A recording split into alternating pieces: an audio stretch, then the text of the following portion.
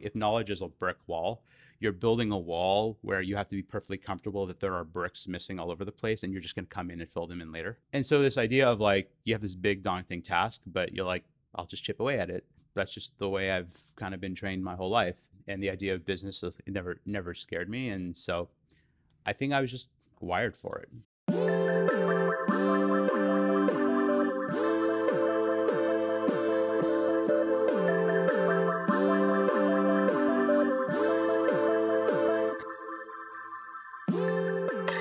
Hey hurdlers, Emily Abadi here, coming to you from the AG studio. You are listening to episode 177 of Hurdle, a wellness-focused podcast where I connect with everyone from your favorite athletes to top experts and industry CEOs about their highest highs, toughest moments, and everything in between.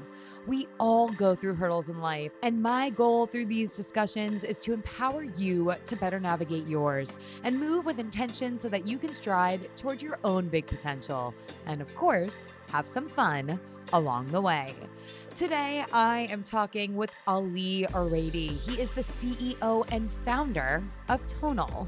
To say that this man is brilliant, it kind of feels like a little bit of an understatement. I mean, Ali graduated high school at 15, college at 19, and then started working at a series of tech companies, including Hewlett Packard and computer startup Panalogic. And at this time, physical fitness was the last thing on his priority list.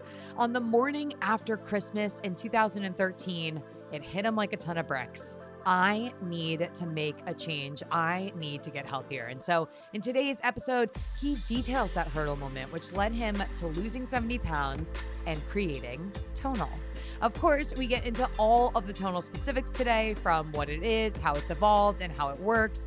Plus, we talk about what's to come for the company in the future. Tonal recently announced that they would be debuting live classes in the coming months. Let me tell you, the day before Ali and I sat down to record this IRL in the studio, which was a joy, I stopped into their new showroom on Fifth Avenue here in New York, and I was absolutely blown away. My dad recently got a Tonal himself. I am so amped to get in on this. And basically, long story short, I am Team Tonal. Before we get to it, I do want to give some love to those of you that have already signed up for the Hurdle membership. I am so stoked on it, and programming is kicking off October 1st. To get in, to learn more about what the membership has to offer you, including exclusive member forums, member events, unreleased episodes of the show, journal prompts, and so much more, text the word membership to 732 Hurdler. Again, that is text the word membership to 732 Hurdler to hear more about all of the goodies that you can get if you get in on the Hurdle membership today. Other than that, make sure you're following along with Hurdle over on socials. It's at Hurdle Podcast. I am over at Emily Abadi. And with that, let's get to hurdling.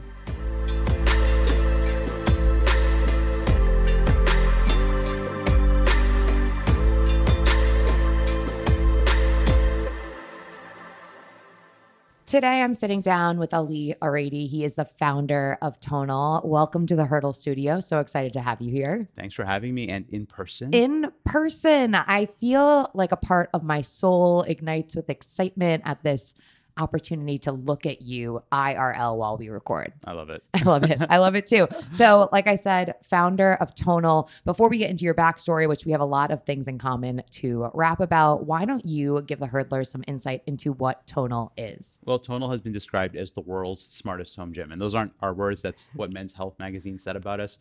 We've won tons and tons of product awards. But basically what it is it's a digital weight machine for your home. Like one machine that replaces every machine in the gym and a personal trainer built in. So we use AI and personalization and coaches on screen to guide you through strength training workouts in a compact digital weight machine that can do every body group, everything from like legs to upper body to back to core. And it's just like having a personal trainer and an entire weight room. but in something about the size of a TV with a cable system built into it. I love that you said something about the size of a TV because I wouldn't think to compare the tonal size to the TV because it is quite slender. But the exception would be obviously when you adjust and move around the weights, the machine itself could take up a little bit more space, or you would need a little bit more space to use it. Yeah, when it's folded up, it looks about the size of a 42-inch TV, like mounted sideways. Sideways. But then when you're ready to work out, these like arms pop out with cables that produce up to 200 pounds of digital resistance. And as long as you have a little bit of floor space in front of the tonal to work out, you can do like almost 200 different moves on the tonal, and coaches who guide you through it. And it will kick your butt. Like, we have professional athletes who use tonal to train. I love to hear it. The thing that is so different about tonal, which you touched on, is the fact that there's weight within the machine. I mean, over the last, 16, 18, 20 months now in this pandemic, we have all been forced, so to speak, to take our fitness inside. And what tonal offers that a lot of alternatives do not is the fact that it's both training and a product to actually use. Yeah, I mean, it's the coaching, and I mean, one really important thing to realize about the way we did this relative to everyone else in the connected fitness sector is everyone else kind of went into it trying to bring some sort of a group fitness experience into the home. And that was never our goal. Our goal was to try and replicate a personal trainer. And so what we do is very, very personalized. So you're running through a strength training routine, but the pacing adapts to you. In fact, our videos aren't pre-edited like the videos with our coaches. They're not pre-edited. They're actually being edited for you as you work out. The pacing is adapting to you. You're getting personalized instruction. We're choosing how much weight you should do for every exercise. We're deciding when that weight should go up or down. And so it's much different than I think what a lot of people are used to when they think of like, oh, I'm going to do an exercise routine off of YouTube or off one of these mobile apps, or this is, it's just another level. Yeah. And I stopped by the new showroom yesterday on Fifth Avenue to check out the machine. And what I found to be so interesting about this is what you're touching on here, the adjustments that it made for me. Like, I think the original test that I did on the tonal was like a 10 rep of a bicep curl, and it like counted my reps as I went, and it adjusted the weight to like match what my struggle was at the moment. And that's just not something you get when you're standing in the middle of a gym by yourself trying to lift a couple of dumbbells. Yeah. And that was, I mean, what you're really hitting on was the core invention of this digital weight, this digital resistance engine that we created. So, normally when you're lifting weights, you're fighting gravity, and tonal doesn't run on gravity. It runs on electricity. And that resistance that you feel, it's responsive, it's dynamic, it's intelligent. So it's the first time you've had any sort of a weight machine that was digital, that can like literally measure what you were doing. Like up until this point, most of the data we have on strength training was collected using clipboards. And this is the first time you can really measure it with this like level of fidelity and know how someone is doing through the range of motion, give them feedback on their form, decide if they're struggling too much, spot them in real time. And that resistance is responsive to you. So we literally, like, everything you do on tonal, like you start out with a strength test and we know how strong you are, but from that point forward, everything you do is a little mini test. Yeah. And we're finding us like, is Emily getting stronger? Did she not sleep enough yesterday and she needs a little bit extra help today with a spotter? All of this stuff, it's responding to you just like a personal trainer would, and it drives real results. Yeah, I'm sure if I used a tonal today, it would tell me, or it would sense the 3 old fashions that I decided to drink last night. My Whoop recovery score wasn't exactly pleased with me today. But what I'm really excited to talk to you about today, aside from, the innovation that's coming with tonal, is to get to know a little bit more about you. You and I have something in common, that we both went through a dramatic weight loss period. But talk to me about where your story really originated and when you decided that you needed to make a change in your life. Well, I'd say the story originated right after I graduated college and went into the technology sector. So, and by the way, like, I was a techie my entire life. I was like the chubby 7-year-old kid with glasses who could code. Like that stereotype, whatever stereotype you're thinking of, that was literally me. I was very, very academic. I graduated from high school when I was 15, college when I was 19. I moved to Silicon Valley, start my career in supercomputing, designing supercomputers and telecom gear, and like what's called big heavy iron in the sector, basically things you move around with forklifts. Before tonal, I never designed anything I could lift myself or anything that ran on just one power cord. Like that was like typical. And so, I'm doing that for like 15 years. And And at some point I wake up and like my health is a total disaster. I have type 2 diabetes, I have sleep apnea, I'm overweight. And I kind of had this like moment where I woke up one morning and I'm just like, this is headed to a point of no return. And if I don't do something about it, I'm never going to fix it. And I also realized that I'm successful. I've always been successful at my full-time job, whatever that means. And so I'm just going to make this my full-time job. And I quit my job and I focused on my health and lost 70 pounds in 9 months. And that ultimately led me to Tonal, which is like a passion project for me to be able to like do technology and fitness and strength training all at the same time, and change people's lives. It's been amazing. So many things to double click on. The first thing that we definitely need to double click on is you being a child prodigy, which is just insane. In that experience for you, what was it like to be younger than most of your peers as you were kind of walking around and going through your education process? I've never talked about this. Honestly, it was a little bit scary. Yeah. I mean, I think in high school, like that really, like I didn't really care much because I never really fit in anyways, and so like it was like whatever. But I think by the time I got to college, I literally just kept the fact that I was younger a secret. I just didn't tell anyone. For Huh. 4 years, I just didn't tell anyone how old I was. You had to look younger than everybody else. Yeah, I know that was me being naive. So I literally I remember like, sitting down with my best friend, like maybe in like our senior year, we're about to graduate, and I'm like, dude, you don't know this about me, but like I'm like way younger than you. And he's like, Ali, we kind of figured because you like grew 2 inches over the summer after your freshman year, and I'm like, but they never said anything. And so like it was uncomfortable. I thought for all sorts of reasons, I figured that they wouldn't love it, but it turned out not to matter, and it's just not mattered my whole life. Like I got to Hewlett Packard, my first job out of college, supercomputing lab, and like I'm 19 years old, and like I'm like the interns around me are drinking, and I'm like not legal drinking age yet. Well, And, wait, not that I was going to like call you out for your social situation in college, but like, what were you doing when all of your friends were like, let's go to the bar? And you were like, I'm going to study. I'm just like I don't drink. Oh, fair. Okay. That makes So, sense. That makes sense. yeah. Wow. Okay. So then you get to all of these big jobs. Did you think when you were growing up, did you know that you wanted to have these types of roles when you were going through college and everything? Well, I've always loved technology and computing, and like the idea of being in a supercomputing lab was like a dream job for me. Like imagine like you're 19 years old, you're standing in like the premier supercomputing lab in the world. Like these are the types of supercomputers you like sell to the IRS, like kind of a deal. Like these are big, massive systems, like the size of like 8 refrigerators strung together with cables. Like I think that one had like 16 or 24 power cords. I don't remember, but like just massive, massive computers. That's like a dream job. Standing on a, I don't know, $250,000 lab full of all of this equipment. And if at that moment in time you're like, hey, Ali, one day you're going to be the CEO of the fastest growing fitness company in the world, I probably would have fallen out of my chair laughing. But here we are. Here we are. And then, I mean, obviously, you totally glazed over the weight loss situation because as someone who also lost 70 pounds in college myself, I know that it's not something that happens overnight. And so the next natural question is, how did that play out for you? Where did it start? What changed?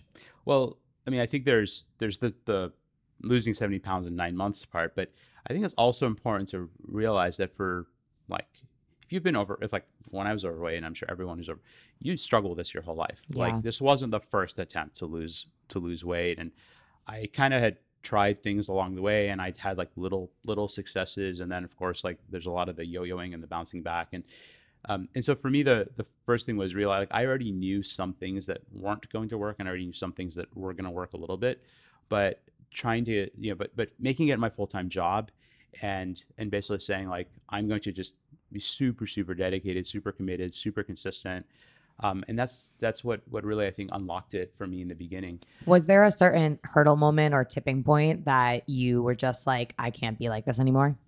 Yeah, I still remember the moment. It was I woke up the morning after Christmas, and I don't know why, but I was just laying in bed, and I'd built a startup and sold it to Samsung, and I just gotten off a year of really heavy travel. And I think like it's always around that part of the year that you're reflecting on the year ahead, and the idea of like spending 1 week in Korea every single month for another year, um, and just what that was doing to my health and my body and just the way I was feeling. I'm just like, I can't do this anymore. And then I also realized like, yeah, I've struggled a lot with my weight.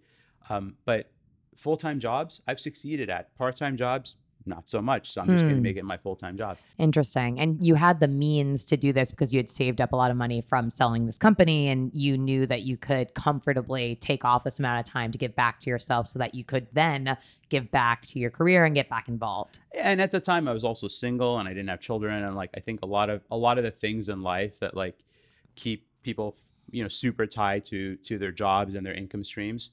Like, at that point I was single. I didn't have very many responsibilities. I could pare down my costs. Like it wasn't a big deal. Right. Today I have a kid, another one on the way, and like kids cost money. And like, can I quit my job? Probably not. I probably shouldn't. Wouldn't be responsible. So I think like there's that phase of life thing. But when I did it, I also just like set up a routine. I'm going to eat healthy. I like made a list of ingredients. I made it a challenge for myself to like only eat these things, but like use my creativity to do whatever I would love. So I focused on what I would eat, and then I focused on basically being active twice a day. So wait, talk to us about the foods.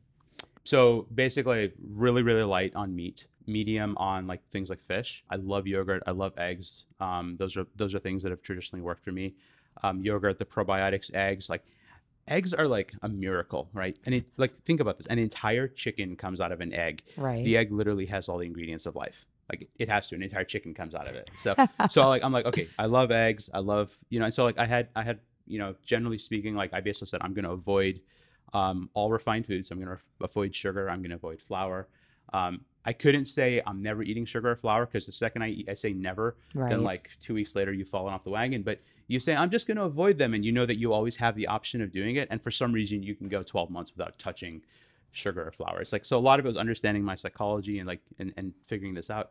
And then there was the whole fitness piece, right? Yeah, let's talk about that. I would go to the gym and I would like, in the early days, I'd hop on an elliptical or a bike, or I would just try to do something like twice a day. Usually once at the gym, usually once outside the gym. Mm-hmm. And that worked for like 3 weeks, and then I plateaued. Right? And this is like the really frustrating thing for people on this journey. And I plateaued, and I remember being like, I think it was on a bike or an elliptical or something, but being in the cardio section, I was looking over and like all the personal trainers were over in the weight room. And I'm like, why are all the experts over there and why am I over here? Right? That was like the first like, moment of like, okay, there's something wrong here. And strength training's hard. Like it's intimidating. The first time you walk into a weight room, you don't really know what you're doing. Like maybe you've been in there to do the obligatory bicep curl or bench press from time to time, but you don't really know what you're doing. There's all these big dudes around you, and you gotta figure it out on your own. And I had to. I did a lot of reading. I watched a lot of YouTube, and I like figured out how to strength train, but it wasn't exactly obvious. And it took many, many months, but I eventually like figured out how to do it and lost weight and stuck with it. And it became like the pillar of my routine. And so I think of like strength training as the main thing that I do, and then everything else supports it. So interesting. Exactly how personal trainers train people. Yeah. Right. And that's the beauty of it. But for the average person who doesn't know that or doesn't know what to do in there, it's just intimidating, and they don't do it. At the time, did you think about hiring a coach? Well, remember that whole thing about being unemployed? Oh, no. Yeah. I mean, I'm thinking about this. The question isn't, did you have the means to hire a coach? But did you get to a point in all of your research and everything where you just started to feel really frustrated about trying to navigate this space alone? No, I think I'm an engineer, and I think I love learning how things work. Yeah. And so for me, it was actually like, it wasn't, the learning process wasn't frustrating. I love learning. It's probably my greatest strength, is my ability to like learn independently in unstructured environments. It's how I graduated at age 15 in high school. I was actually homeschooled for a few years. I've done like public schools, private schools, homeschooling. And so like, I'm a really flexible learner, and I just genuinely enjoy learning. And so for me, like, it was almost like I got drawn in and just like started geeking out, and I'm reading about like muscle fibers and eccentric overload and like on all these things. And the more I'm learning about it, the more I'm realizing how like, well, there's all this science that says you can do all these things, but then you go into a weight room and you just have dumb weights who can't do the things that like the research says. And so by the time I like started Tonal, I basically knew like how much opportunity was missing already. And I got to, and that's one of the things that got me really excited about Tonal, is like we get to close the gap. Like people who exercise on Tonal, they get 25% stronger in the first 90 days, right? We're running some research studies right now where like the data isn't out right now, but we actually can show that people who work out on tonal gain muscle faster than people who work out the traditional way. Why? Making better decisions, doing more advanced things based on actual science and research. And, and that's like, who has time? Why waste time? Why waste a minute in the gym? Why waste a rep? Yeah. Oh, Right. why waste a rep? Such a profound question. I mean, the thing that's interesting here is I would take a step back and ask myself, and again, like we're talking about means, right? So someone could buy a tonal, or you could decide like, okay, I am going to work with this one specific trainer. But if you're going to pay $150, $200 a session with this one trainer, the question is, are you going to want to meet with them as regularly as you would be using a tonal that's already in your living room? Does the per session cost create a disincentive to working out more? That's one question. The other question is like, is it actually affordable? Like I did the math once, and if we took every personal trainer in the country and said you're working full time, we'd have enough capacity to train 0.3% of the U.S. population. Whoa. And so there aren't so you start with something that's already not accessible. You ask people today, like, do you think strength training is important? Yes. Do you want a personal trainer? I mean, in theory, yes, but they're expensive. It's inconvenient. It's intimidating. Like, it's surprising how people are too intimidated to get a personal trainer. And like, we solve all those problems. And, it's a fixed monthly, what the monthly cost is, for our firm financing program, it's $63 a month for the hardware, $49 a month for the membership, which you add those up and it's kind of like the cost of a gym membership for your entire family or one personal training session. And you and your family can work out. It's unlimited. Right. And all of that, I think just like, it's about getting people to build those habits and see those results and get that, like that habit flywheel spinning. And the more friction you add, whether it's finding a personal trainer, having to pay per session, having to, like, if it's a good personal trainer, they want to meet you at 3 p.m. in the middle of the day, and like, I have a job, right? and the more you can make it easier, the more people succeed. Definitely. I want to rewind again for just a minute to talk about that weight loss phase of your life. Something that I struggled with in the years after losing weight was seeing myself as the new version of myself, so to speak. Like, the emotional progression that had to happen. And I would definitely say that took much longer than the physical progression. And to this day, I'm still struggling with some of the issues that I have outstanding from when I was overweight. But I'm curious to know a little bit about your experience in that and how you felt like you also worked maybe on the inside to match what was happening on the outside. So have you ever like done visualization? Like, Yeah. yeah. So for me, like the first 10 minutes of your day are by far the most valuable. And one of the things that eventually dawned on me was like, when you're kind of like in the rat race, you give your best hours to work. You get up, you rush to work, you're like fighting through traffic, you rush to work. And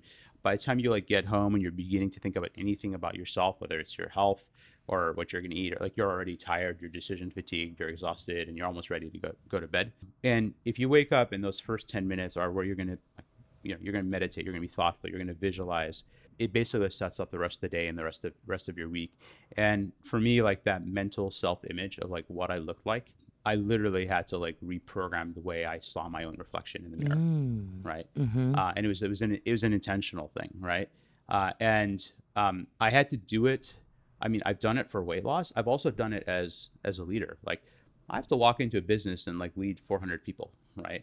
And I started out as like this child nerd who, like, high school, like, this guy's a total nerd, I can't be seen anywhere around him, to like leading 400 people right now on a company that's like doubling you're going to be like 800 in like another 10 months. And yeah, it takes that practice of seeing yourself that way. Wow, what a powerful visualization, literally. I mean, I think of how it's got to feel for you to stand up in front of all these people. And at first, you're literally feeling like the kid that's like walking onto college campus and being like, yes, I'm actually 18, but in theory, I am not at all. Right, totally.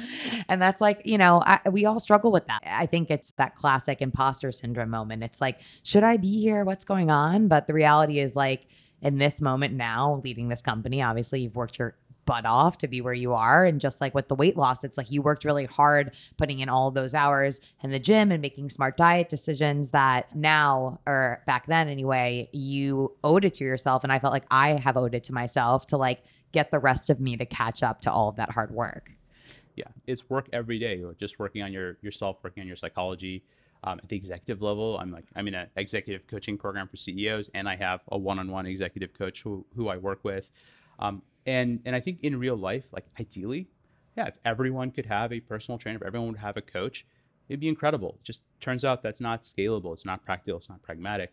And so when we at Tonal set off to build a personal trainer for the home, like that's why we did it, because we knew that this could be potentially the unlock. So you start working out twice a day. You make really smart eating decisions over 9 months, which is so impressive. And I think, again, we need to make note that you decide to make this like your full-time thing. So for someone else, this might not be something that's in your wheelhouse, and that's totally okay. I would also make sure that we advise anyone who's interested in losing weight on their own, they definitely seek out counsel from a registered dietitian or perhaps your physician to get a program or a concepted plan that works best for you.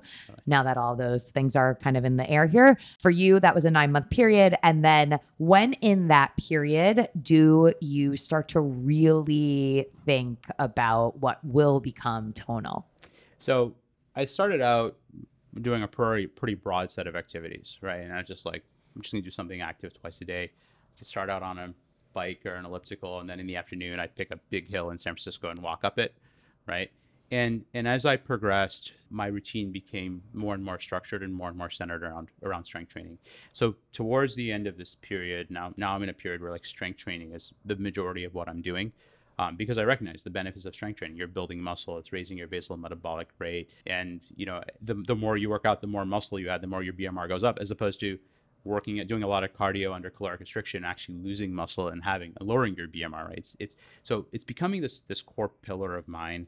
And I'm actually starting to think about, well, I can't like be on this like hiatus of like fitness as my full-time job forever. Like at some point I got to like go back into the workforce, and I'm going to have a family at some point like I do now. I'm going to have a family. Like I can't do all that and keep coming to the gym every morning at 5 or 6 a.m. Like that's just not a practical way to live your life. And I could almost like had this fear of like everything just sliding back to where it was. Yeah. And so one morning I'm sitting on a bench at the gym staring at this giant strength training machine, like this big cable crossover.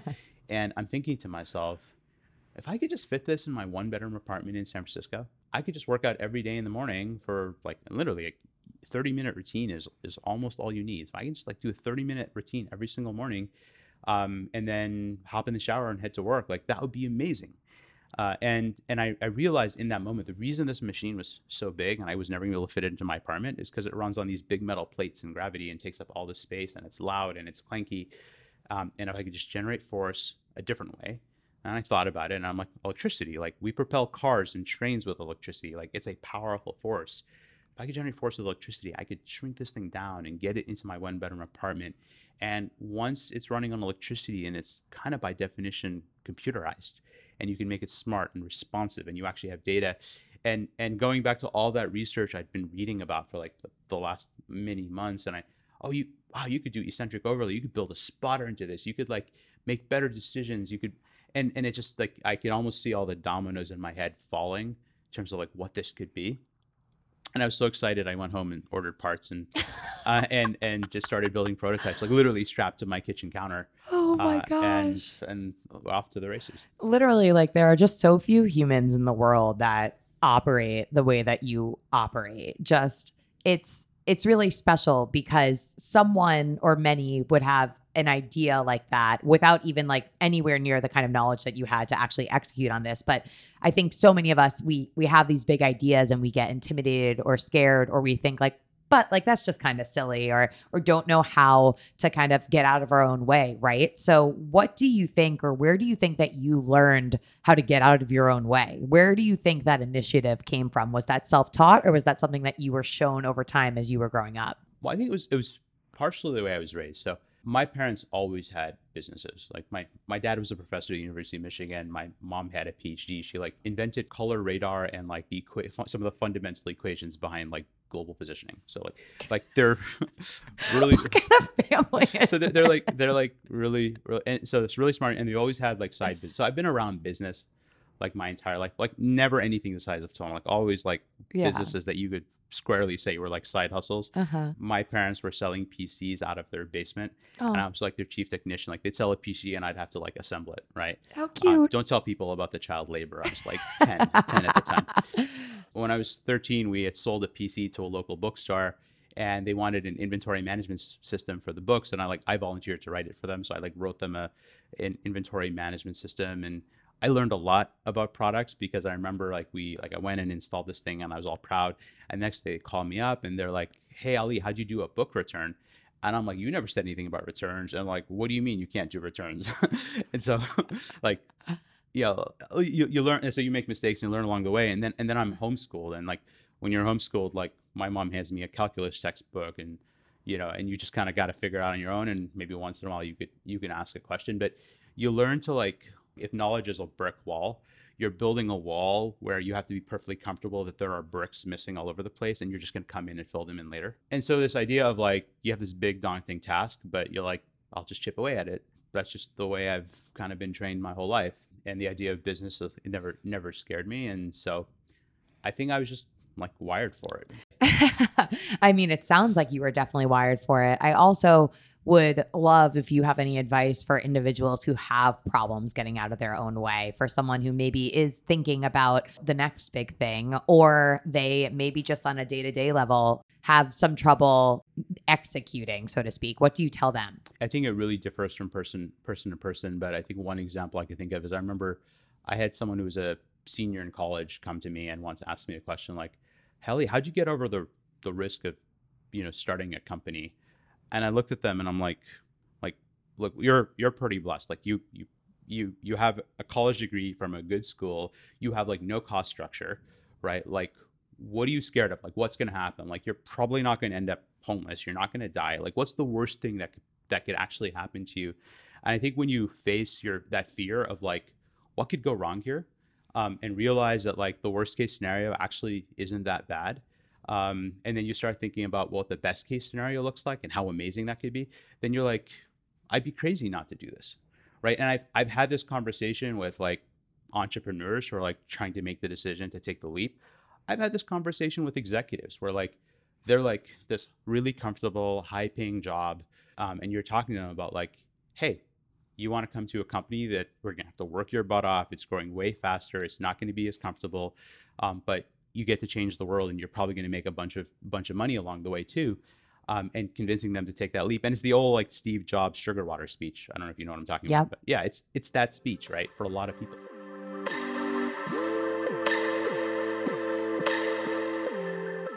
Taking a break from today's episode to give some love to my sponsors. First up, Daily Harvest. For me, this time of year usually means getting back into a busier schedule. And while I am obsessed with food, when I am swamped thinking about what's for lunch, let alone finding the time to grocery shop, it feels almost impossible. Thanks to Daily Harvest, my freezer is always stocked with delicious options that are ready in minutes. Daily Harvest delivers delicious harvest bowls, flatbreads, smoothies, and more, all built on organic fruits and vegetables right to your door. It takes only minutes to prepare and never uses things like preservatives, added sugar, or artificial anything. And that goes for all of their products. Now, my personal Daily Harvest fall favorites, the broccoli and cheese harvest bowl, the artichoke and spinach flatbread, absolutely delicious. And again, so simple to make in a flash. Enjoy this time of year even more like I do with Daily Harvest. Head on over to dailyharvest.com and enter code HURDLE25 to get $25 off your first box. Again, that is code HURDLE25 for $25 off your first box at dailyharvest.com. That's dailyharvest.com. Also want to give some love to my sponsor at Element. Element is a science-backed electrolyte drink mix with everything you need and nothing you don't. In terms of formulation and ingredients, Element keeps it simple, giving the perfect ratio of electrolytes while cutting out sugar, fillers, gluten, and other dodgy ingredients. I personally love to recharge with a serving of their watermelon salt flavor. I literally shook up a bottle for my bike ride this morning. But they also have so many other amazing, delicious flavors ranging from citrus, raspberry, and orange to chocolate, and even unflavored if that's your thing. thing. The good news is that you can try so many of their flavors with this special offer for Hurdle listeners. Head on over to drinkelement.com. That's drinklmnt.com/hurdle to get a free Element sample pack today, including 2 citrus, 2 raspberry, 2 orange, and 2 raw unflavored. You only pay $5 for shipping. Again, this is only for Hurdle listeners. Head on over to drinkelement.com/hurdle and get your free sample pack today.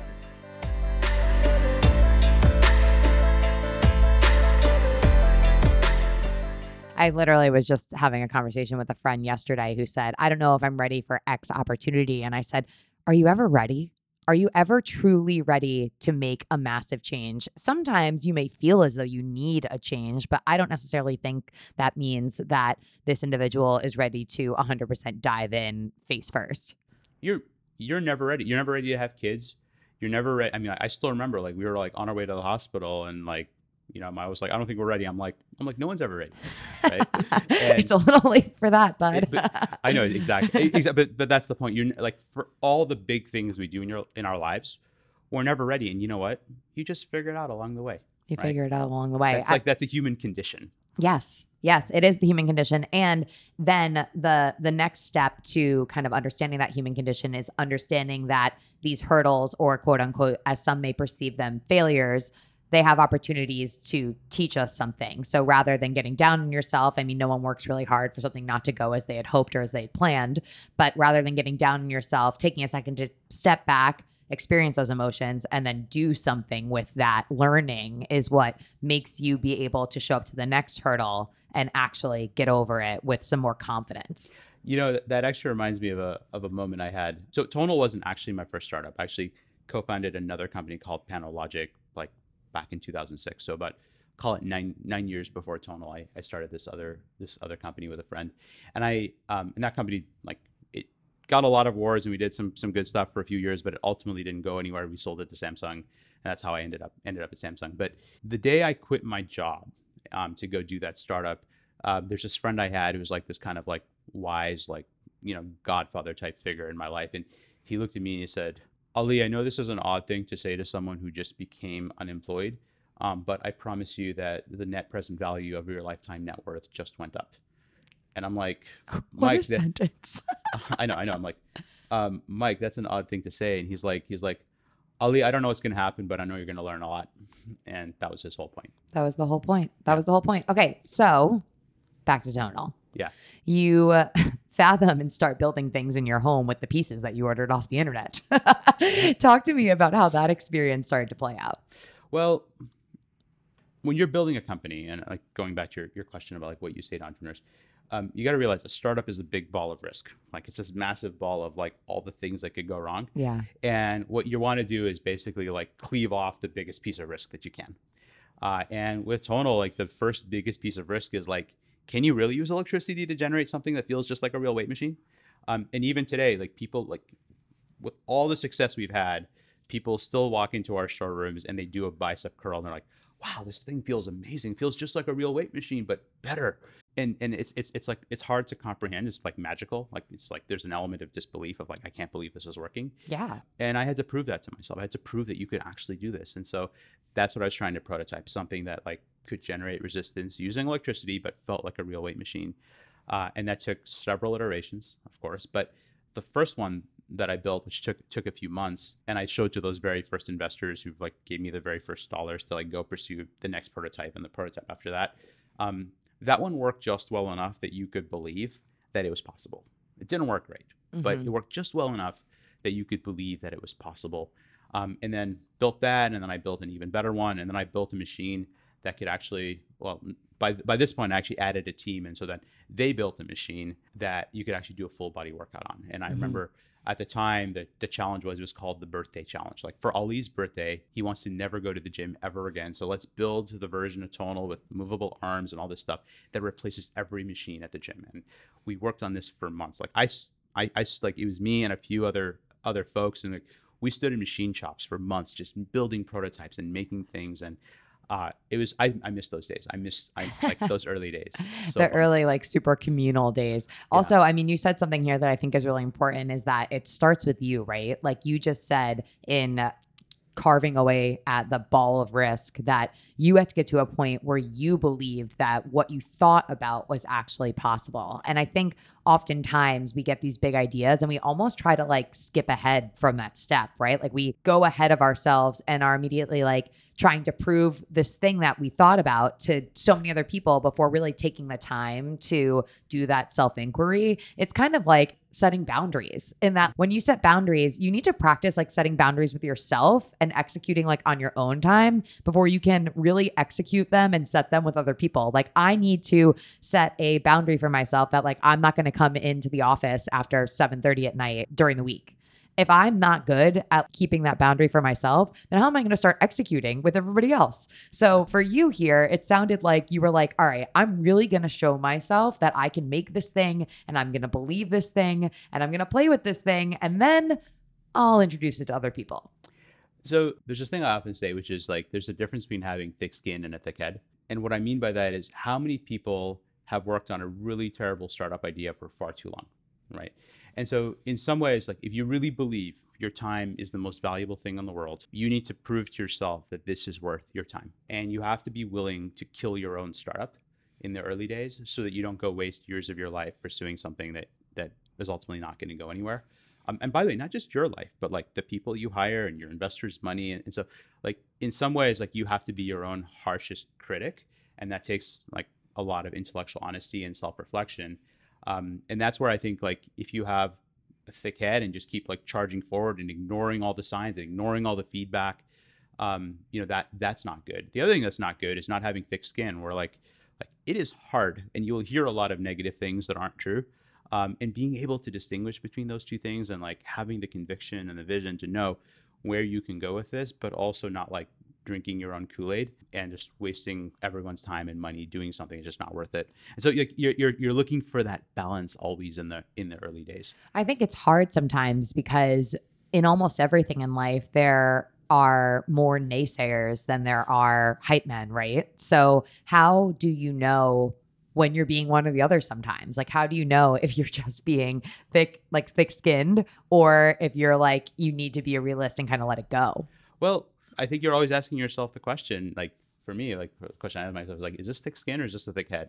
Right. And that was my litmus test. Maybe that's not going to work for everyone, but a lot of times, like the way we do it with our teams today is like we set milestones and objectives ahead of time. So you're not going to like get to the finish line and be like, let's decide now if that worked, right? You start off from the beginning and saying like, when we get to the finish line, how are we going to decide whether or not this worked? And you almost start from that place in the very beginning so that when you get there, you already know whether or not you failed or succeed, as opposed to getting there and you're always talking yourself into like, yeah, that was good. And it's like, no, that is totally not what you're aiming for. And you missed the mark and you either need to like rethink it and course correct, or you need to go in a different direction. And being clear with yourself every step of the way, I think is super, super important. I also would say that I think it's about setting multiple finish lines, right? Like it's not just like you didn't, when you started creating this machine, think about, or maybe you did, but I'm assuming you weren't thinking of what it is now. There were so many finish lines you had to get to this current finish line, which is really just, the 5K of the marathon at this point. Yeah, look, you can always have, you have to have this long-term vision of what this could be one day. You have to have that, but you have to have milestones along the way, and you have to have a mission that's much narrower than your vision. So here's a classic example. So Microsoft, right? Their vision was a PC on every desk. Like this thing is going to replace everything you do in the office, right? But what did they started with? They started with word processing. We're just going to replace the typewriter. They weren't talking about email. They weren't talking about PowerPoint. They weren't talking about Excel. And if on day one, they're like, we're going to go build email and Excel, and like they wouldn't have accomplished anything. And so you got to start with, like, to your point, like these bite-sized pieces and things you can accomplish in a reasonable amount of time. And your mission will expand over time. But that vision on day one, it never has to change. Dream big. Go ahead. Like that's what's going to get you out of bed every day. That's what's going to bring investors to the table. You need that because it motivates you and motivates people. It reminds you like why we're all here. But yeah, those milestones are so important. Side tangent, side note, side question, deviating a little bit. Who inspires you? Where do you find your motivation from? Because I'm sure aside from the people at your company, like your knowledge, the insights that you have are super inspiring to a lot of people that connect with you. I read a lot, right? And so for me, like, I'm not going to say there's like one specific person that Yeah. I get inspiration from, but I'm kind of a student of, like, I'm just so curious about how the world works and how others have succeeded. And like, we watch Steve Jobs's, like, speeches and his keynotes, and you read Jeff Bezos's like annual letter to the shareholders every year. It's like mandatory reading material. And you read books, like some of the early books that like I was reading around the time I started Tonal was like the Jim Collins series of books, like Great by Choice, for example. Guy Kawasaki wrote a book called The Art of the Start, about like what it's like to really start a startup. And it's a super pragmatic advice of like what it's really like. But when you start seeing the world through the eyes of people who don't think through limits and boundaries, you begin to slowly rewire the way you see the world. And I think that's where my inspiration comes from. It's just from watching other people, and it's oftentimes from my peers. So like I was at a conference last week for the CEOs of startups, and like I think there's like about 90 CEOs in the room. 20 of them were unicorns, so companies valued at over $1 billion. 5 of them were CEOs who'd recently IPO'd their businesses. And again, like these weren't all consumer businesses. They were a lot of them were very, very different types of businesses, but we're sitting in a room and we're all talking about, like, we're like going through these workshops on the exact same like challenges that we're facing. Like, what is it like to scale a team? How do you manage culture through a global pandemic?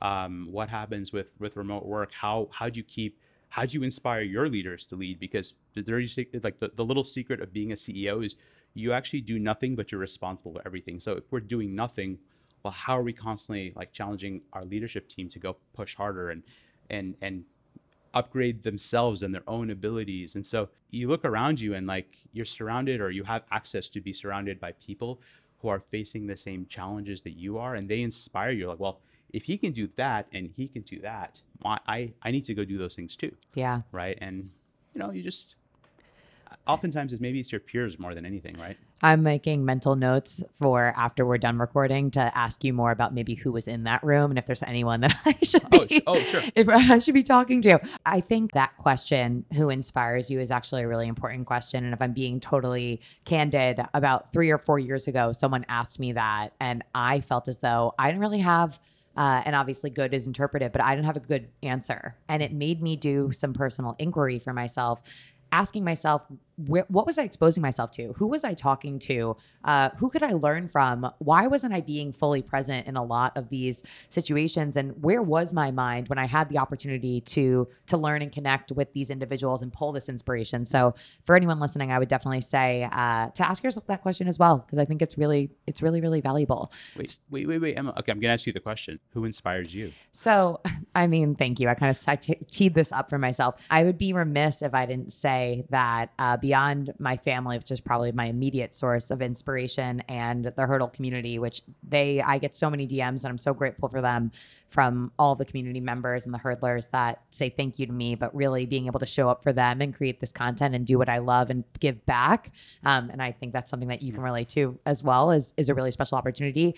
I'm actually speaking to someone this Friday who really inspires me, and that is Gretchen Rubin. So I am just so motivated by her perseverance and her outlook. And I think that certainly is the through line for me and the people that inspire me. It's what is it that they are bringing to the table in terms of their resiliency. I think stories of resiliency and like persistence, as one would expect with someone who has a podcast called Hurdle, certainly really resonate with me. And so individuals who just use both their perseverance and their talents to do good in this world, like super resonant with me. So someone like Angela Duckworth, like I'm sure you've read Grit. What an amazing book. I go back to that time and time again. So again, we're sitting next to a bookshelf that has obscene amounts of literature that I literally pick up almost on the regular. But for me, again, what am I exposing myself to? Who am I looking to for advice? And in that advice, am I feeling like I'm present in learning it and then applying it, is kind of what I think about when I look to who inspires me. Amazing. I mean, I want to revise my answer, maybe just add something, or I'll allow it. challenge. a challenge for the listeners here. Yeah. My assertion is, if you're looking for it, there's literally inspiration everywhere. Everywhere you look, every person you meet can inspire you if you're looking for it. I love that. Great amendment. Thank you. Little asterisk. A little asterisk. Okay. So let's rewind again. We're like going in some circles, but I feel like they all kind of go together. I really like the way that this is going. So you are working with a team, and the team has the Ali's birthday mission, and they succeed Yeah, on the mission. totally. And when would you say, timeline wise, you had the first iteration of Tonal that you really felt was great to bring to market? So first iteration of Tonal, that one that I said was, proved it wasn't great, that raises $250,000 of investor money. Second iteration raises another $1 million. Birthday challenge, that one is incredible. We show it to a bunch of like personal trainers in town. They're like losing their minds, right? We build 2 more, rent an apartment south of Market in San Francisco, hand keys out to 12 people, and basically tell them you can go work out whenever you want, but we're going to film it and we're going to interview you once a week. And they do this for about 3 months, and like we have this first cohort of users using the product. We start raising a Series A, and by the end of that year, we've raised an $11 million Series A. And I would say that one was not something you could take to market because it looked like it was built in a machine shop. Yeah. It didn't look like a consumer product, but that was when we were really off to the races. And from there, we started working on, like, 100% of our focus was on productization. And it was like beginning to hire more of the team, like using it, like hire more of the team, productize it, find a contract manufacturer, spin up the manufacturing lines. And all in all, from the very moment I went home and ordered those first parts to when the product went out to market was 3.5 years of product and technology development, over 2 years of beta trials, over 1 year of in-home beta trials, 25 homes, 50 users with Tonals in their homes for an entire year. Like all that feedback, iterating and refining the product experience. Over 45 patents filed to date. Wow. Some of the most foundational patents in the industry when it comes to things like digital weights. I feel like a question that people wonder, but no one ever asks, is when you say that you raised $11 million in your Series A. So when someone says we raised $11 million in our Series A, besides more research and building and paying employees, like what does that kind of money go to? Well, 100% of it goes into the company, right? For starters, right? Yeah. So like the first thing it goes to is, up until that point, like, you and all the employees around you are largely being paid in equity. Like you can have stock and you can wallpaper your room with it, but you're not. No one's getting a real salary. And so when you actually raise a real round like that, that's when you start paying people market rate salaries. Mm-hmm. And that's when you really start building a team. So I think I would say of that $11 million, I'd say a good 75% of it went to payroll. It's so interesting to hear that, right? Because someone's next question would be like, wow, like you really had to be a great sales guy to convince people that this thing that you were so firm was going to be the thing is the thing that they should dedicate their time to without being able to. I mean, we talked about before being a father, providing for your family. And these people are just coming in on blind faith and equity that they're going to be so good in just a matter of time. Well, I mean, it goes back to the point we were talking about earlier that you pointed out, which is if I can't even sell it to myself, how am I going to sell it to anyone else? And so you got to just scrutinize it and make sure it's bulletproof. And look, even before the $11 million, like that first $250,000 check, that first $1 million check, other entrepreneurs have asked me, Ali, how'd you raise that first money? How'd you raise? And I'm like, you have to realize that it is an irrational decision to give an entrepreneur $250,000. That is 100% an irrational, emotional decision. And those first investors are investing on passion. Those first employees are joining on passion. They're passionate about what you're working on, and they're fully comfortable signing up for the idea that, I might walk away a year later with maybe just enough money to have made most of my rent and a ton of experience. Yeah. And that's what they're looking for. I love that. Right? And I do want to talk just a second about strength training specifically, because I think for some, as you mentioned, you looked over at that area at the gym and you saw all the trainers buy the strength equipment. And many of us have been in that scenario, but because it feels so foreign, it's hard to get into. I know you have so much research on why incorporating strength training can be important getting on board with strength training can really be life-changing. Why don't we just talk a little bit about that? Well, there's a lot to say, but let me just ask you one question. Okay. If you are 40 years old and you're going to do one thing for the rest of your life into old age, and you have to choose between strength training and cardio, which one would you do? I mean, I hate to say this, but like I'm going to choose cardio. Physiologically, wrong answer. Sorry. So in reality, right? So you strength train, you build muscle instead of losing muscle as you age. It strengthens your bones. It strengthens your connective tissue. And if you're doing strength training properly, you're pairing it with mobility work. So you're building muscle, but you're also maintaining flexibility. Having muscle is important to moving properly. Moving properly is important into preventing injury. If you think about like the leading cause of death in elderly women, just as an example, is hip fracture, right? It's actually the complications from the hip surgery.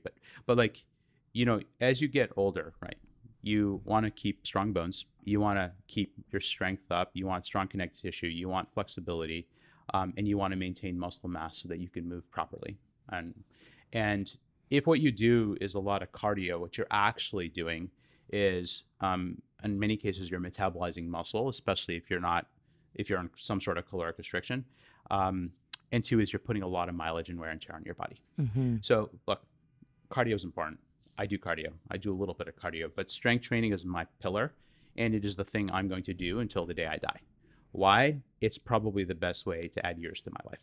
What's the timeline from, okay, we have this thing that looks like it was built in a computer lab till when we have something that looks like I want to hang it in my wall in my living room? It was about 6 months before you had something that could go in the home. Mm-hmm. 6 months later, we started putting them in people's homes. A year later, we started like actually selling the product on the internet and opened our first showroom. Give me what year is this? So we launched everything. Big press announcement. Website is live. We're no longer like we were like in this this building with like fogged out windows and like in this alley in San Francisco, and like we invited like professional like Tony Gonzalez. We're like, hey Tony, when you get to San Francisco, walk down this aisle to alley. Like you're gonna find a green building with fogged out windows and a purple door. Knock on the door, and we'll let you in. Right? Say like, the password. Super shady. And so this was like the big reveal. Like it was August 2018. We started delivering product nationwide March of 2019. Got it. Wow. Okay. And I mean, now we're here in 2021 and so much has even happened since then. How do you feel now? I mean, I mentioned going into the Fifth Avenue showroom. I know, you probably weren't thinking about that back in 2019.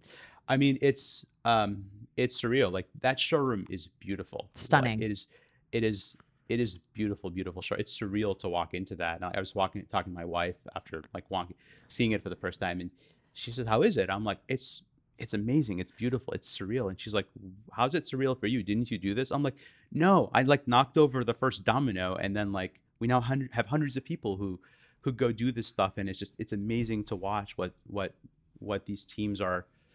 Are doing. It's inspirational. It's inspiring. Yeah, no, it's inspiring. Right? I mean, it's interesting, right? Because it's that first step that you think about, whether it was in your weight loss journey or in building this company, that almost takes the most courage, right? Like you needed to take that first step or knock over that first domino so that you could get to this place that you didn't even dream of now. Yeah, and the courage never stops, right? In some ways, CEO is the easiest job in the company because you literally have to do nothing, right? In some ways, it's the hardest job because all the hardest problems come to you. So like by the time you're looking at something, like there's like 12 other people who've been like, I don't know, ask someone else, and it ends up on your desk, on your plate, right, to go solve these like really, really big challenges. And so it takes courage to every single day know that this thing we're working on is so worth every challenge we're going to face, and to turn around and like take all the inspiration that you're like, we're getting inspired from our teams, we're getting inspired from our members, we're getting inspired from everywhere, but then to turn around and constantly re-inspire your teams to like push through these really, really hard, challenging things, like opening up showrooms during a global pandemic, shipping product across the world when like literally we have a global semiconductor shortage, we have global logistics meltdowns. Like we've chartered full aircrafts just full of tonals just to get tonals here faster. These aren't easy things to do, and it takes so much courage. Takes a lot of courage. You have a lot of big name athletes that are using your product. You also have some really awesome big names when it comes to your investors. For any of those individuals, do you remember someone in particular that made you feel like really a little bit starstruck the first time that you came into contact with them? I've met a lot of athletes. I think, when you said the question, two moments popped into my head. The first one is Tony Gonzalez. Yeah. Right? So he's in our office. I demo this product, and he's using it for like 10 minutes, and he's like, "This is amazing. I'm in." And he's like, "Ali, let's chat." Right? And we walk into a conference room, and he looks at me, and he's like, "Ali, are you going to succeed at this?" And I looked at him and I gave him the typical like engineer answer. I'm like, "Well, it's a startup. There's a bunch of risk, blah blah blah, but these are all the reasons why I believe it's going to be successful." And he looked at me and he said, "Ali, are you going to succeed at this?" And I realized that he wasn't testing my ability to assess risk. He was testing my conviction. And I'm like, hell yeah. And and I think that, like, I never forget that moment, because I Special. think there's a difference between being an operator, right, where you're running a business and you can't be naive and you can't ignore risk and you have to like make sure everything's gonna go well, and being a leader, where sometimes people just need to like be reassured that everything's gonna be okay, right? Because Yeah. again, the hardest things, they end up on your desk, right? Yeah. So that was one moment that really stuck with me. Another one was just the moment we realized Steph Curry was using our product, and like he bought the product under a pseudonym. We delivered to him. We had no idea it was him, and then the pandemic starts, and then Aisha posts on Instagram a little video clip of her doing a workout with Steph, and it's on the tonal, and she just like it's this quick pan, and she's like panning around her gym, and we're like, they're standing in front of the tonal, like with the tonal bench and the tonal machine there, and they're doing their workout together, because we have this partner mode where you can do workouts together. Yeah. And we're like, Oh my God. oh my God, oh my God. And that was another moment. And like, we have dozens of athletes. Yeah. Every time you meet them, it's just they're inspiring, because I think we take for granted, like, we think they're famous, but I think we take for granted how much hard work it actually takes to achieve what they have achieved. Yeah. Right. Another person who's inspired me a lot is like Ryan Neese, who he runs Next Play Capital, but also a former NFL player, but he's transitioned into like business and finance and helping athletes invest their money. But he's really connected the dots for me for why so many professional athletes then become business leaders, because it turns out it's the mental strength that allows you to succeed as a professional athlete. It's not always purely physical. A lot of it's mental. That's focus under pressure. That then helps you transition into business, and how many have made that transition. Yeah. No, I mean, definitely. I can't even imagine like how giddy I feel giddy when I like see a repost from someone that I admire of the show on Instagram. So nevertheless, having a product in their home, it's really an awesome thing to see, I'm sure. We talked about being at the head of a company that's, 400 employees now, soon to be 800 employees within just a matter of months. They look to you and they see, a leader, someone who motivates them. When you look in the mirror, what is it that you see looking back at you? I see the same thing. I see a CEO, I see a leader, I see someone who's trying to build something great without limits. And I also see a dad. Mm-hmm. Like I have a 22-month-old child at home, and believe it or not, even with everything that Tonal is, it's still one of like becoming a father is one of the most rewarding things I've experienced in my life. It's incredible to like watch a human being grow up. And I can't explain it until you experience it for yourself. And parents won't tell you. Parents are like, if you're single and you don't have kids and you ask a parent, they're like, "Oh my God, we're not sleeping. It's so much work. It's so different than I expected." And then you have a kid and those same parents come up to you and they're like, "How is it?" I'm like, "It's amazing." I'm like, "See, we told you." I'm like, "No, you didn't. You told me how hard it would be." And the best thing I've been told about being a father is your life's about to get 10 times harder and 100 times better. Yeah. And I definitely see that when I look in the mirror. I think the third thing that I see is a community builder and a community leader. And in many ways, like, that's a thread that's run through my entire life. I've built communities over and over again, and it's just something that's ingrained in like who I am and what I like to do. I can totally relate to that. I also really think of myself as a connector and a community builder, but I also reflect back on the times in my life where I felt without, right? When I was going through my weight loss journey, I felt without community. I mean, so many of the amazing tools that we have today, Tonal included, these things weren't available to us when we were going through these times. And so it's interesting to me to have such a deep rooted desire and hope to build community to others as a reflection of times when I didn't have it at all.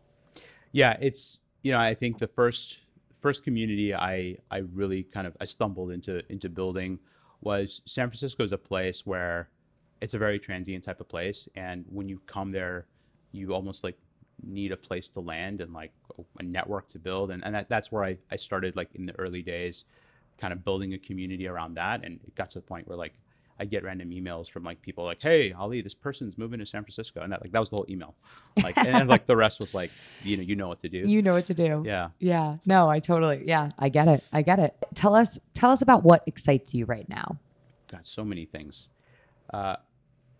Tonal is growing at an unprecedented rate. Like hardware companies don't normally grow 8x year over year. Your typical hardware company grows 30% year over year. And so like, I think one of the things that's really, really exciting me is just like how fast our community is growing and how we're changing people's lives. And like you can see our member communities on Facebook, but also the community of employees that we've built and the leaders we've been able to bring in. When you hire someone who's capable of scaling manufacturing 10x in 1 year, those are very special people, right? And when you get to meet those people, it's like a lot of times like we're looking around at our team, and I'm talking about every level, like just people who are just brilliant and inspired, and it's almost like I looked at someone on my team that I feel like we're just like collecting the most amazing talent in the world and bringing it here.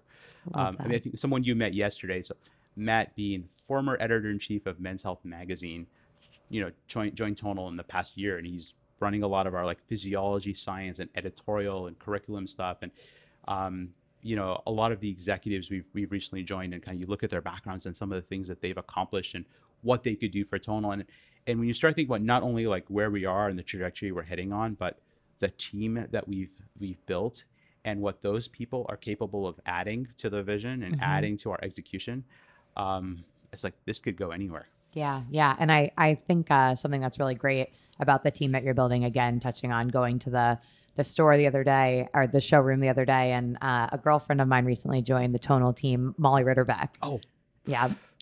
Again, another amazing human. But what I was going to say is that their like passion for what you're building is so apparent the moment they start talking about your company. Like I hadn't caught up with Molly in forever, and we went to go ride bikes last Friday in Prospect Park. Oh. And she was like just talking about what's going on and how they're so exciting and the team is growing. And I was like, wait, we haven't caught up on like where you started working. She's like, oh my God, I'm at Tonal. I can't believe I didn't tell you this. It's so great. Like so many things. So the through line from, riding bikes with her to showing up at the showroom yesterday was just like, these people are so excited at what you were building. And it goes back to the idea of like, how did you convince people to get on board with you before you had this amazing thing that's now in the showroom? It's like, it's the passion.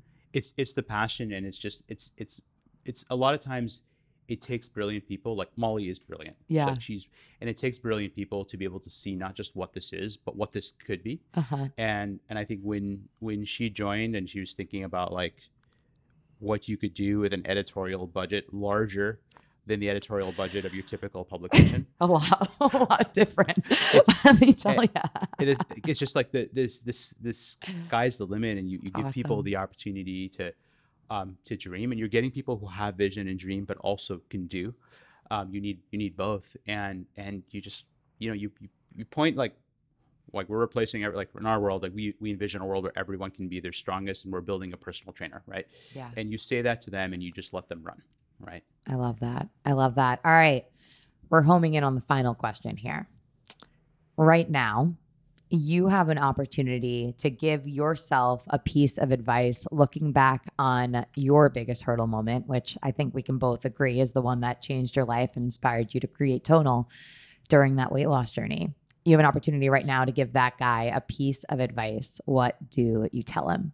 When people buy Tonals, they often say, my biggest regret wasn't doing it sooner. And I almost want to look at that person, and not at the moment that I faced that big hurdle, but that guy 5 years earlier, 10 years earlier, and say, what are you waiting for? Right? You have the rest of your life ahead of you, and you're amazing at all these other things, but like, go work on your biggest weakness. You're not healthy. What are you waiting for? Your biggest regret is going to be not doing it sooner. So start. I'm so excited that we got to sit down today. This was awesome. Thank you so much. Ali, how do the hurdlers keep up with you? How do they keep up with Tonal? Give us all of the info. So at Tonal on Instagram, that's our handle. At Tonal on Twitter, tonal.com is our website. Those are by far the best ways to follow Tonal. I'm also at Aorady on Instagram and Twitter. I'm not very active on social media yet. I probably will be at some point. But right now I'm like really busy running this business. You're gonna have a chat with your executive coach about that. I know, seriously. I'm over at Emily Abadi and at Hurdle Podcast. Another hurdle conquered. Catch you guys next time.